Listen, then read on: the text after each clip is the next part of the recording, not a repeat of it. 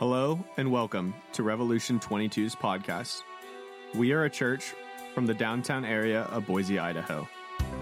Thank you for joining us today as we listen to God's word from the book of Genesis and the life of Joseph. We pray that the Lord will draw us to Him as we find ourselves in the story of God amidst suffering.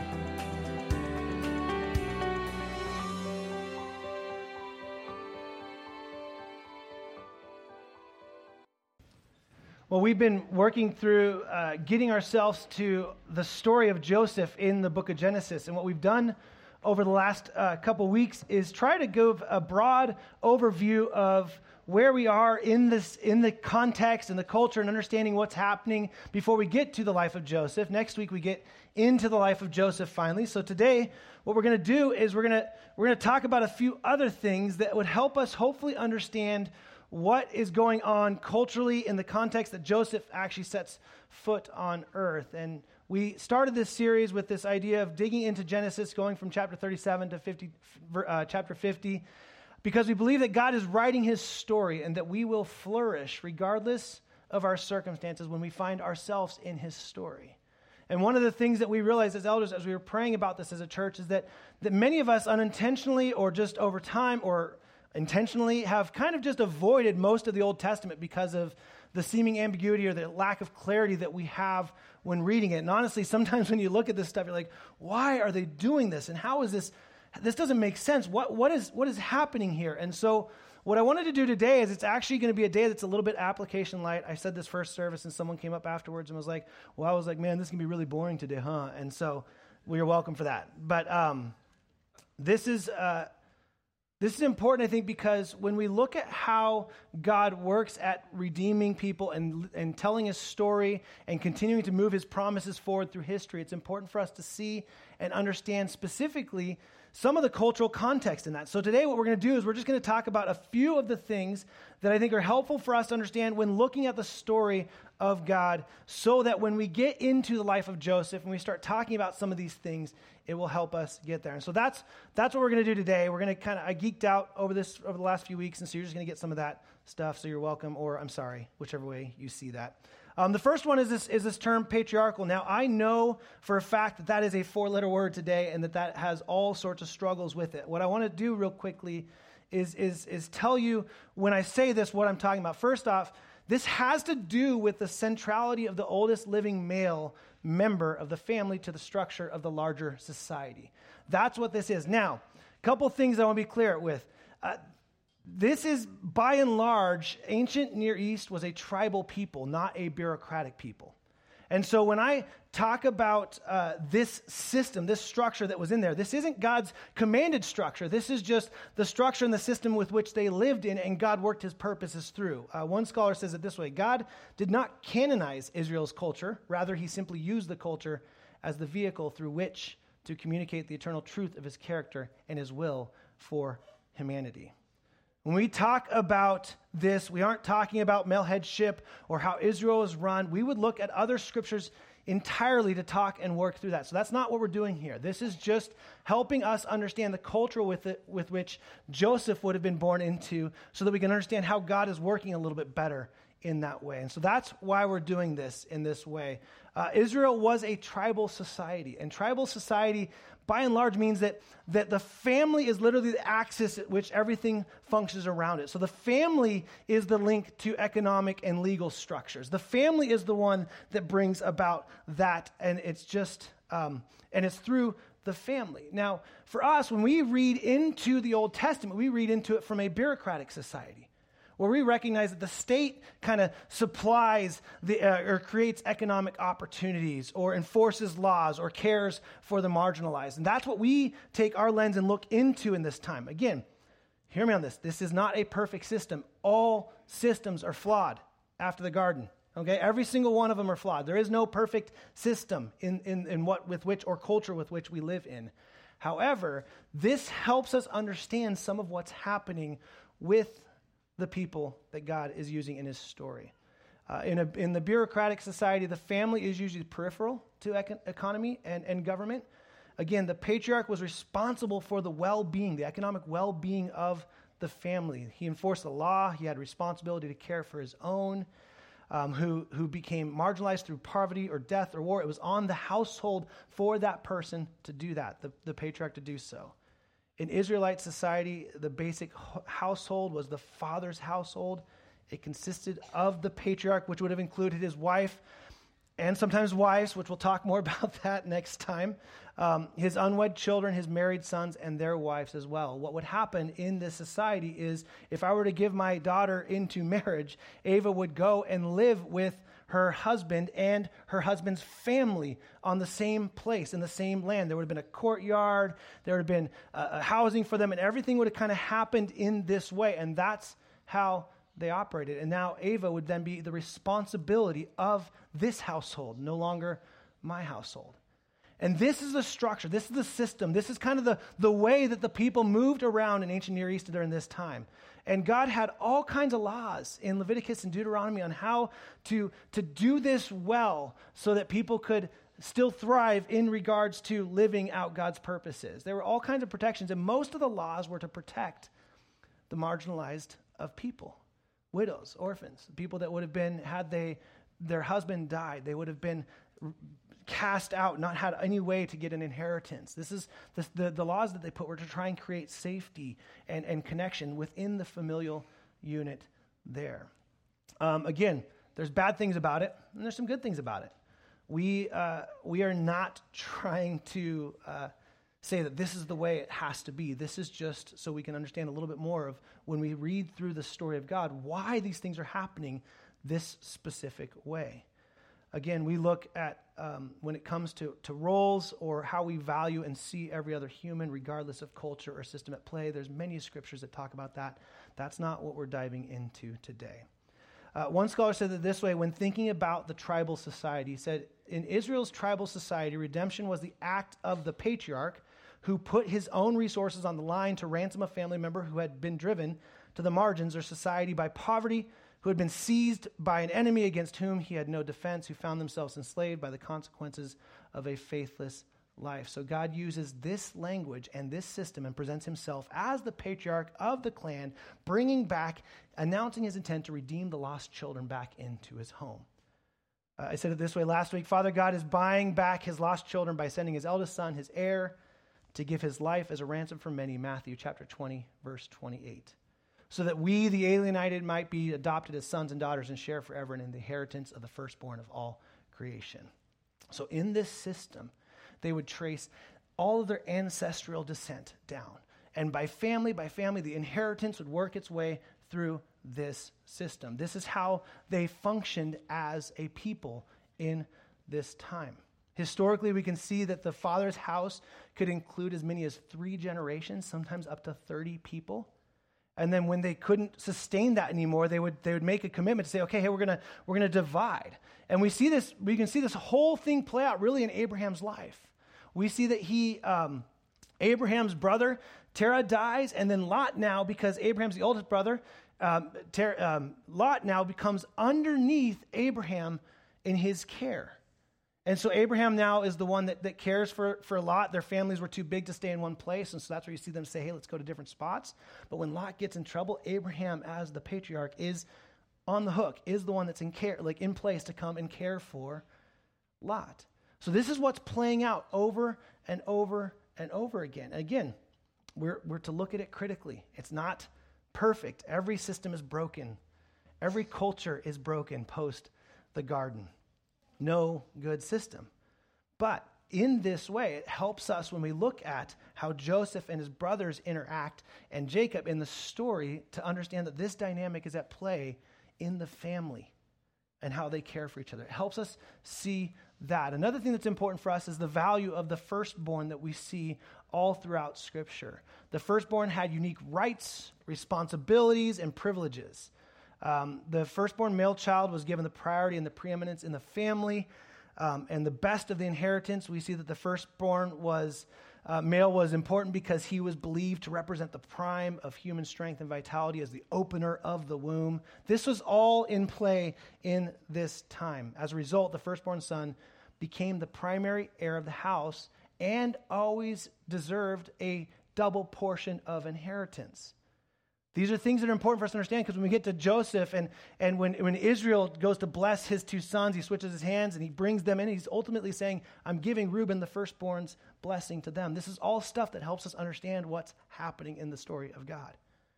And the reason why the firstborn would get the double inheritance is because when dad passed on, the firstborn now had to take the role of caring for the rest of the tribal family, the clan. So this is what's happening when you see all of these things happen. We can see this play out in Boaz and Ruth, where Ruth is with Naomi and she doesn't have an inheritance. And so it's the whole story if you go look through it in Ruth. And she's like, I don't know what to do. And they go into their land and Boaz says, I will redeem her. What is he doing? He says, I will bring her into my family. I will marry her. I will give her an inheritance. I will bring about children for her. But even before she does that, there's a next of kin that's closer than Boaz that has to say, no, I don't want this birthright. I don't want to be the one to redeem Ruth because it'll affect the inheritance within my family lineage, so I'm not going to do it. So then Boaz does this. So all of these things that we see playing are part of what ancient Near East just did. And God has chosen during this time, during this structure, not because he commanded this structure, but to work out and help us understand what he's doing in redeeming a people. And so we can see this all over. Firstborn humans and animals were considered sacred to God. After God rescued Israel from slavery in Egypt, he commanded them to the people to consecrate every firstborn male human and firstborn animal to him. That's Exodus chapter 22. And then the dedication was in memory of God's great deliverance and the sign to their children that God had brought them out of Egypt, Exodus 13:11. This structure will help us. It kind of fences us in and helps us have language to use and talk about when we get to Joseph. So thank you for enduring that with me a little bit there. Another thing that I think is really, really important for us to understand when we get to this is, as we last week went through God keeping his promise through covenantal language all the way through time to bring us to Jesus and to ultimately where we now sit in the new covenant as children, as the seed of Abraham, as the offspring, as the promised child of Isaac. We see that. One of the things that happens is when you come to the scriptures and you start looking at people, we have kind of two propensities, two issues, or two kind of viewpoints. Very often, and I don't know if you're like me, but very often I feel like you can tend to idolize people in here. You can look and be like, man, they're amazing. And you can almost retroactively read back and look at amazing and how powerful and how much faith they have in such a atrocious time. I don't know how they ever did it. Like you even look at Ruth's story. It's like, how did she have so much faith? And how did she do that? It's incredible. And we can tend to idolize them. Well, that's also, I think, something that we do today. And unfortunately, we can see, if Kyle and Diane are leading worship and they're doing a really great job, we can unintentionally start idolizing Kyle and Diane doing it, as opposed to recognizing that it's the Spirit of God in them, even enabling them to do so. And so sometimes we can look at these people in the Bible and go, man, they're just amazing people and they're incredible. And we can kind of read in I can't believe they did that. And their faith seems so powerful and so incredible. But more often what happens is we look at it. If you're anything like me, you look at the people in the Bible and you're like, what, them? Those people? How in the world did these people, did they become a part of God's story? I find myself very often judging them. Even the people of Israel, I'm like, man, you had a God literally in the form of a pillar by night, a flame by day and pillar during the day, flame by night, pillar during the day, and they still lost sight of him. And I can find myself reading it and being like, oh, you little Israelites, I would do so much better. But we know the truth. We talked about this last week, that every single one of us is fallen and broken. But what's really hard is that when we try to look at the individuals that God is using to carry his story forward, and this is why we said at the very first week, it's important for us to remember that this story is ultimately about God, not us, is that we can try and make ourselves that person. I want to be like this person. I want to do like this. And it's not that that's wrong, but ultimately the story isn't about that person. It's what God is doing in and through them. But when we look at these people, we realize, man, these people are messed up. And so what I wanted to do real quickly is just share with you a few of the mistakes, a few of the struggles that the promises of God people came through. We went through a list of the covenants last week, and so I'm just going to hit those people, but I would encourage you to go back and read it. But I think this is really, really important for us, because if we don't recognize this, I think we miss what God is doing ultimately in our story with him and what he's doing in and through us. And so Noah, as we talked about last week, where the covenant to Noah and first interaction of God coming back with relationship with God. And Noah, by all intents and purposes, before the flood, is deemed a righteous person. He's deemed righteous. We don't know much. He was very faithful. He built a huge ark for a very, very long time, despite probably ridicule and a lot of other confusion in his life. And he did this. And then just after he's off the boat, off the flood, he's finally enjoying dry land again. And out in this place, he plants a vineyard. And it's like, oh, he's gardening. This is awesome. He's cultivating. And as soon as that vineyard is ready, he makes wine and gets plastered drunk. And just gets wasted drunk. And again, one could obviously just emotionally say, I think if I was on a boat that long with just my family, I'd probably do it too. But I love my family, but let's be honest, it'd be hard. So it's hard to blame him for that, really. But either way, he does this, and then it says he gets in his tent in nakedness. And that term that's used in Genesis, it's not that he was just naked. There was something unethical, something not moral about what he did in just that posture, beyond just getting drunk.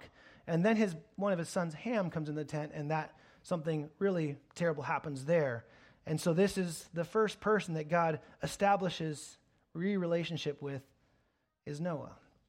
And then we get to Abraham, and we all sing about Abraham. We're all, had many sons, right? And we're all one of them. We all know this. And Abraham, by all intents and purposes, he's the father of faith. In fact, we look at Abraham's life. God tells him to leave his land. He's not even someone that's following God. He's a pagan. And God says, follow me into a land of what you're doing. And he does it. And God trusts him, Abraham trusts him, and God counts it to him as righteousness. And so it's like, yeah, Abraham, finally, okay, this is the person that gets it together. And then Abraham, in his drillings and moving around, and as he's going to his places twice, not once, but twice. And the twice one always messes with my head. He says, out of fear of his life, says that his wife Sarah, who is very beautiful, is his sister, not his wife. And so she gives her to these kings to be their wife, and God has to intervene and protect Sarah. But I don't know about you. I could see one time happening. I'm not sure that Jen would let it happen a second time. How do you get wait, hang on. Remember last time? No, totally forgot. The father of faith twice. And then we're like, oh, well, Sarah, she's great. And yeah, maybe she laughed at God with the promise of children because of her age and when it was going to come. But I think we forget, over Sarah's grief of infertility, she pushes to give her servant Hagar to Abraham to bring an heir for them. And then Hagar has a child, and Sarah gets really jealous and angry and starts treating Hagar horribly. And the whole time Abraham just seemingly is passive in this thing. This is our father of faith. This is the one whom seed that we're all looking for, that we're watching for, that's going to come and bring us the blessing for all people through Jesus Christ. Abraham's that person. Then we get to Isaac, and I only bring up Isaac only because we'll talk a little bit more about him next week. But Isaac is Abraham's child of promise, which means we're the child of promise through him in Galatians 3. We see that. It's wonderful. But Isaac does the exact same thing that Dad did with his wife. She's my sister. Now, again, once, maybe twice. Why this is just insane. And again, God has to intervene to protect. These are our faithful people. Then there's Moses. Moses has a temper, a really big temper. And one could argue that his temper is justified when he kills the Egyptian person, but it's still murder, and God speaks very clearly that murder is not of his plan. And Moses kills the Egyptian person and then flees and runs. And then God, through a number of different things in the burning bush, has a conversation, commissions Moses to do the Exodus that we all know so well. And Moses over and over and over again in his ministry, in his walking and leading the people of God, his temper gets the best of him. He gets angry. Although I can understand for sure how he could get frustrated, as dealing with God's people can be so very frustrating at times. Or so I've heard from other pastors. I don't know about it, but I hear it is. He gets so frustrated, and he continues to go to his temper. Then we get to Jacob, or Israel, who is Joseph's father. Jacob's position literally is found by cheating his brother out of the firstborn inheritance. He cheats him for a stew. Now, we can argue Esau shouldn't have been thinking with his stomach, but either way, he cheats him out. And then to get the blessing, he actually, his name, Jacob, means deceiver. He actually deceives his blind old dad into believing that he's Esau to get the blessing of Esau. This is Joseph's dad. Jacob also has 4 wives, only loves one. We'll talk about that next week. Jacob's daughter Dinah is raped by a pagan, Shechem, who says he wants to marry her. And Simeon and Levi, her brothers, are absolutely angered by this, and they respond by massacring all of the men of Shechem's town. And Jacob seems to be mad, but here's the thing about Jacob that's really interesting to me. He's not mad about the atrocious things that happened to his daughter Dinah, which is sad, horrible. He's not mad about the fact that his sons committed murder, which is sad and horrible. He's mad because he's worried about the relationship that him and his tribe will have with other tribes. Jacob's oldest son, Reuben, can't resist his desires for one of Jacob's wives and sleeps with his sibling's mother. All of Jacob's sons, 10 of them, don't like Joseph, which we'll talk more about next time. And so they contemplate murdering, and Reuben, who's like, no, let's save him, says, let's sell him. We can make some money on this. And then they sell him off to slavery. And for 22 years, they hold that lie to their dad until Joseph reestablishes it with them in Genesis 37, exposes them. David, King David, who the line's coming through, the King David himself, he literally breaks half of the 10 Commandments in like 1 week. He lies, he steals another person's wife, he covets his wife, he commits murder. Judah, the line where the scepter shall not be depart, the line of Judah, the one that we know that the king, the Messiah, will come. Judah, as a widow, apparently frequented prostitutes, often enough that Tamar, who was supposed to get her inheritance, who was brought in and cared for under the patriarch, was supposed to have a family and the blessing of children, wasn't getting it because he didn't want one more of his sons to potentially die. So she goes and dresses up as a prostitute and tricks him into sleeping with her, and he does. She gets pregnant. This is the line that our King Jesus comes out on. These are the people that last week we talked about, the brilliant promise of God and how he moves things along and going forward in time.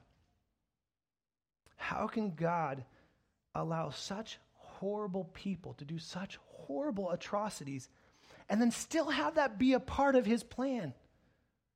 Still use that. Doesn't that, like that just like all week long, that was just like festering in me. Like, how could you do this, God? Like, there's got to be a better way. I mean, maybe not like perfect people. We know that that's true. I understand sin has fallen, but how in the world can these be the people that we call spiritual giants? These are the ones that most of these names are in the by faith, our pillars of faith chapter in Hebrews 11. And as I sat in that question and I wrestled with it, and fully aware that we know this side of the fall, like we're all born into sin, and we just tend to go this way. But as I wrestled with this question, I kept remembering this question, like kept bringing something to mind. And I was like, what is it? It's reminding me of something else in Scripture. What is it? What is it? What is it? And I felt like, just so you guys can know, I felt like I was like this detective looking for a validation to my question. And it wasn't that at all. In fact, God took me to another scripture that reminded me just how broken and a mistake and a failure I can be. See, Jesus tells this parable, and this is what this question of how can a good God use such horrible people, horrible systems, these atrocities to continue to do these things? How could he do it? And it reminded me of this parable that Jesus told. God finally brought it to memory, and I was like, oh, yeah, this is it. And, it wasn't validating my feelings. I realized very quickly who I was in this parable. Jesus, speaking in Luke 18, verses 9 through 14, tells this parable to some who trusted in themselves that they were righteous and treated others with contempt. Jesus says this. He says, 2 men went up into the temple to pray. One, a Pharisee, and the other, a tax collector. And the Pharisee, standing by himself, prayed thus, God, I thank you that I'm not like other men, not like Noah or David or Abraham or those darn Israelites. I thank you that I'm not like one of them or even this tax collector right here. I mean, I would love to make fun of the Pharisee that Jesus is personifying in this parable, but we know too well that I'm totally that guy. I can totally sit there and be like, I've got it figured out. I'm more loving. I'm more faithful. I. Goes on, or even like this tax collector. And then he goes to God with his pedigree. I fast twice a week. I give tithes of all that I get. Okay, first off, how many of us can even say that? Then the tax collector, standing far off, would not even lift up his eyes to heaven, but beating his chest, saying, God, be merciful to me, a sinner. I tell you, this man went down to his house justified, rather than the other. For everyone who exalts himself will be humbled, but the one who humbles himself will be exalted. See, what I realized is when I sit here and condemn God or condemn the scriptures for the absolute atrocities that we see happening here, I'm no different than that Pharisee. I'm no different than that person standing in my little high horse saying, look at how good I am, comparing my holiness in some way, or my good deeds, which Isaiah would tell us are filthy rags apart from God. I'm holding those as if they're greater than someone else's.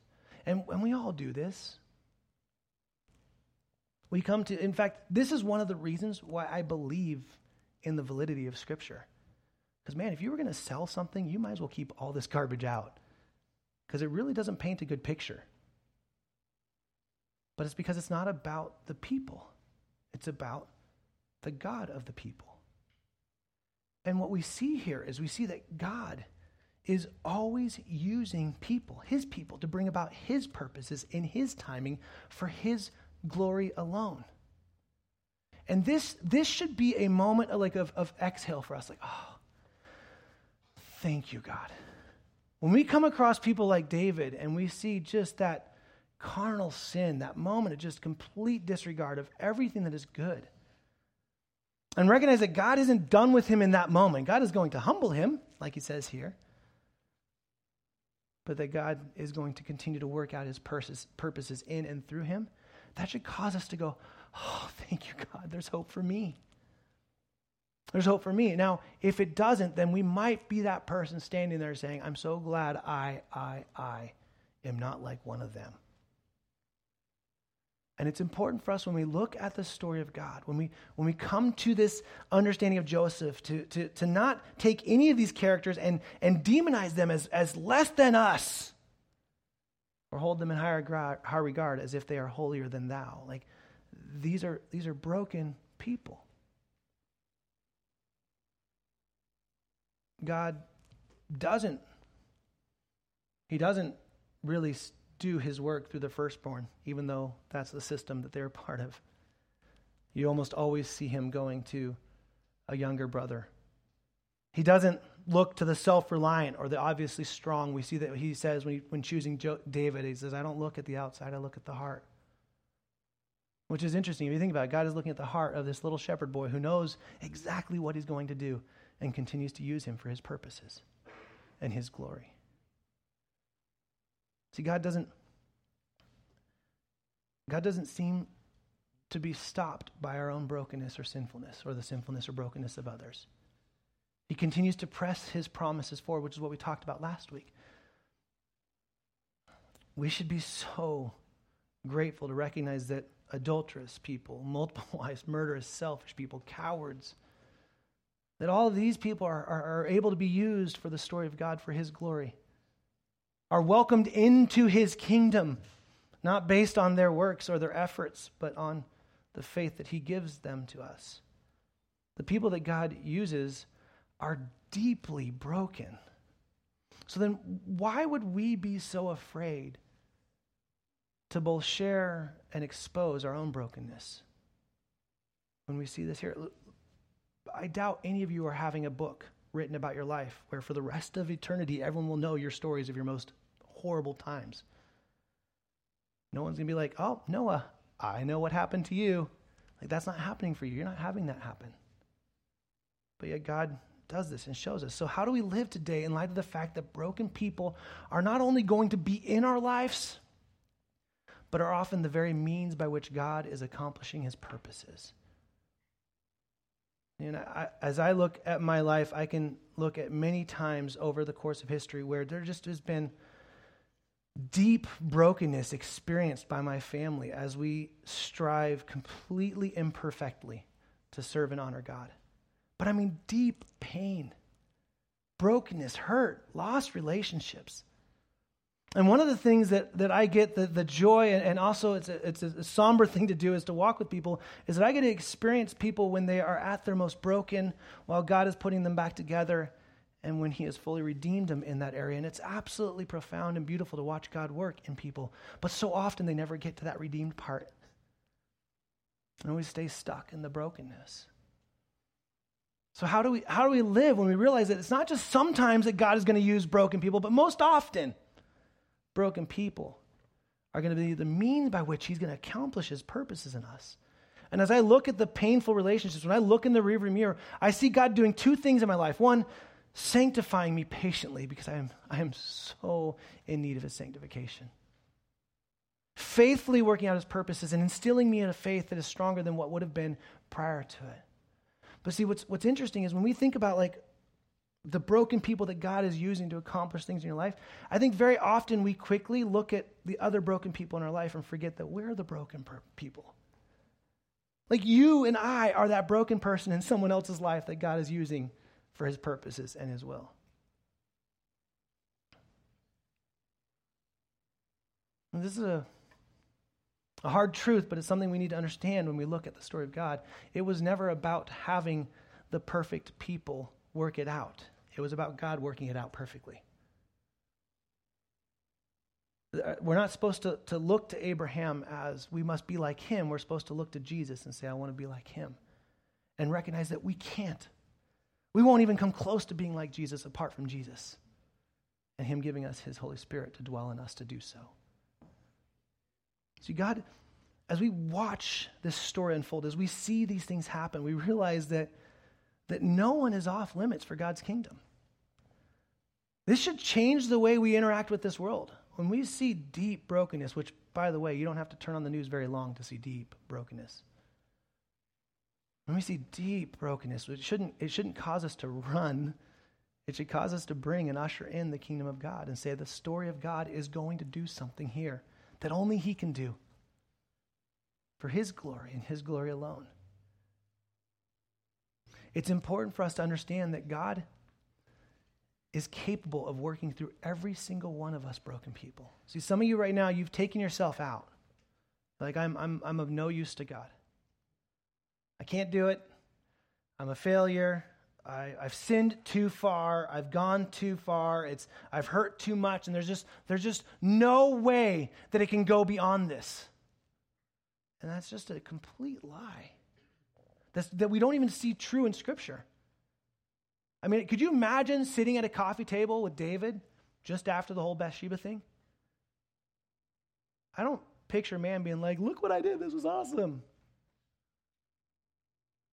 Could you imagine, like, asking Abraham, hey, question, so how did you do it once, but twice? Like, what was that like? What was going through your head the second time? Like, if you're right in that moment, like, could you imagine the guilt or the shame or the failure with which they would feel? But God. We get to Hebrews 11 and we just have these people as pillars of faith. Why? Because God worked out his purposes. God worked out his sanctification. And so often we forget that God is at work in us completing that which he began. And so the very circumstances that you're in, the very difficulty you might be experiencing, and we see this in Joseph's life perfect. I can't wait to get there. I promise we will at some point. Okay? We see this perfectly. Joseph spends like 13 years like enslaved and in prison before he has any kind of excitement out of that. Like at least 13 years. And the whole time, God is working out his sanctification while accomplishing his purposes to save his seed through Judah. If you were to tell Joseph when he was born that that's what was going to happen, probably wouldn't have believed it. Cool, but he probably wouldn't have believed it. See, the same thing's true. If God could sit you down and say, hey, Brent, come here. You don't see this right now. There's no way you'll know it. But in about 10 years or in 20 years or in 30 years, you know what is going to happen to that little faith that I've instilled in you?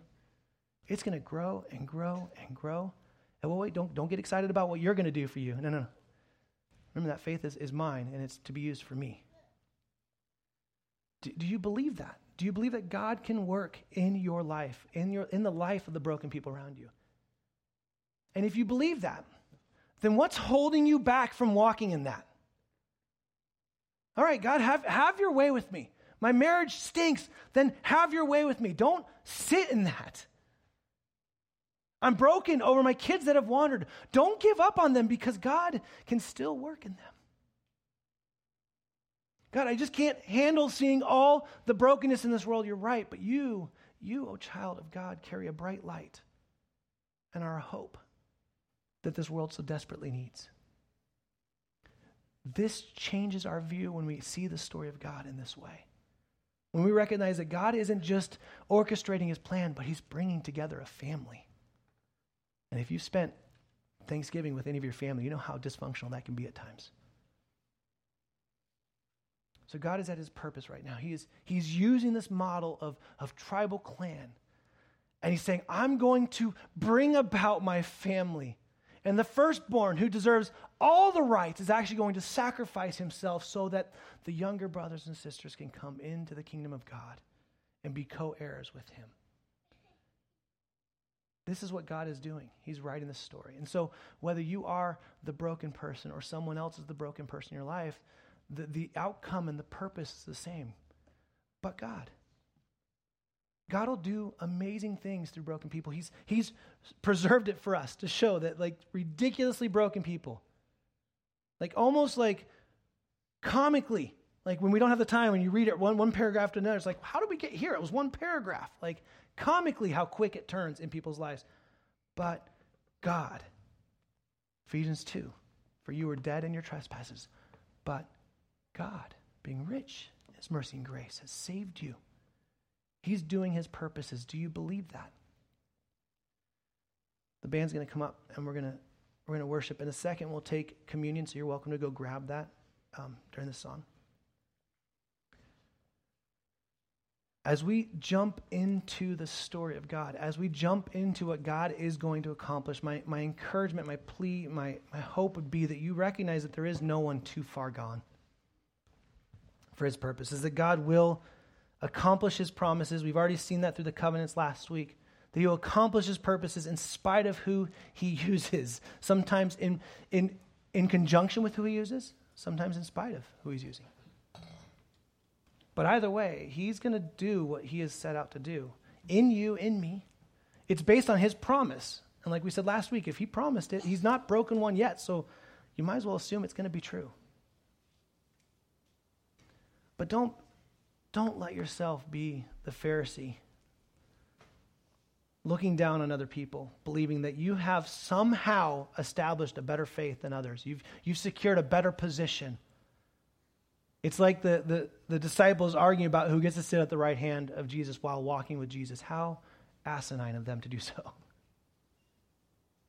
Yet here we are, sometimes doing the very same thing, thinking ourselves better than the people God used here, when realistically, if they were writing a book about us, we'd be pretty embarrassed by it too. But God, let me pray. Heavenly Father, we thank you so much Thank you for showing us that you can work out your promises and your purposes through disgustingly broken people, broken systems, broken structures, where all hope may seem to be lost. God, we thank you that you have over and over again shown us that you are still in control, that your plans will not be thwarted, that you will not be stopped. God, for the individuals that are here today, as we wrestle maybe with our own brokenness, as there's maybe some in here that have caused deep hurt in others because of their own brokenness, their own sinfulness, their own struggles, Lord, I pray that they would rest in the grace that comes from you and only you through Jesus Christ and his completed work on the cross, God, his death, burial, and resurrection.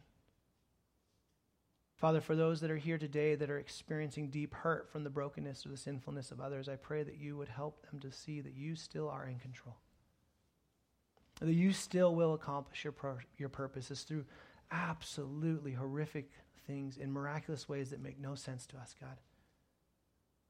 We know that you have committed to finish that which you've begun in our hearts, and God, we look forward to seeing how you do that for your glory and your glory alone. But as a church, God, I pray that we would not lose sight of your story that's being written. We would not lose sight of the fact that we have a part in your story, that none of us is left out because of the brokenness that has happened in our life, because you can still do mighty things in and through us in spite of our own brokenness, Lord.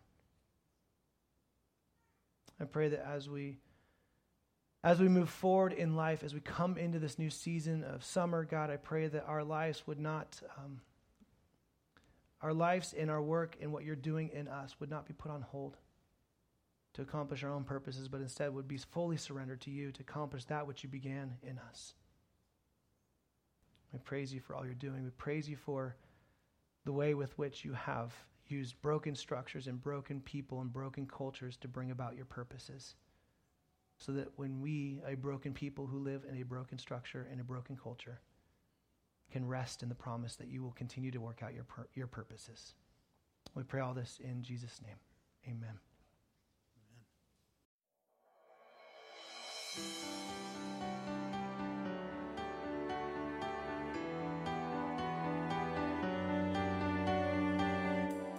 Thank you for listening to our podcast. To find out more about our church, please visit revolution22.org or on the Church Center app. We encourage you not to neglect meeting together as believers, and may you continue to love God and love others.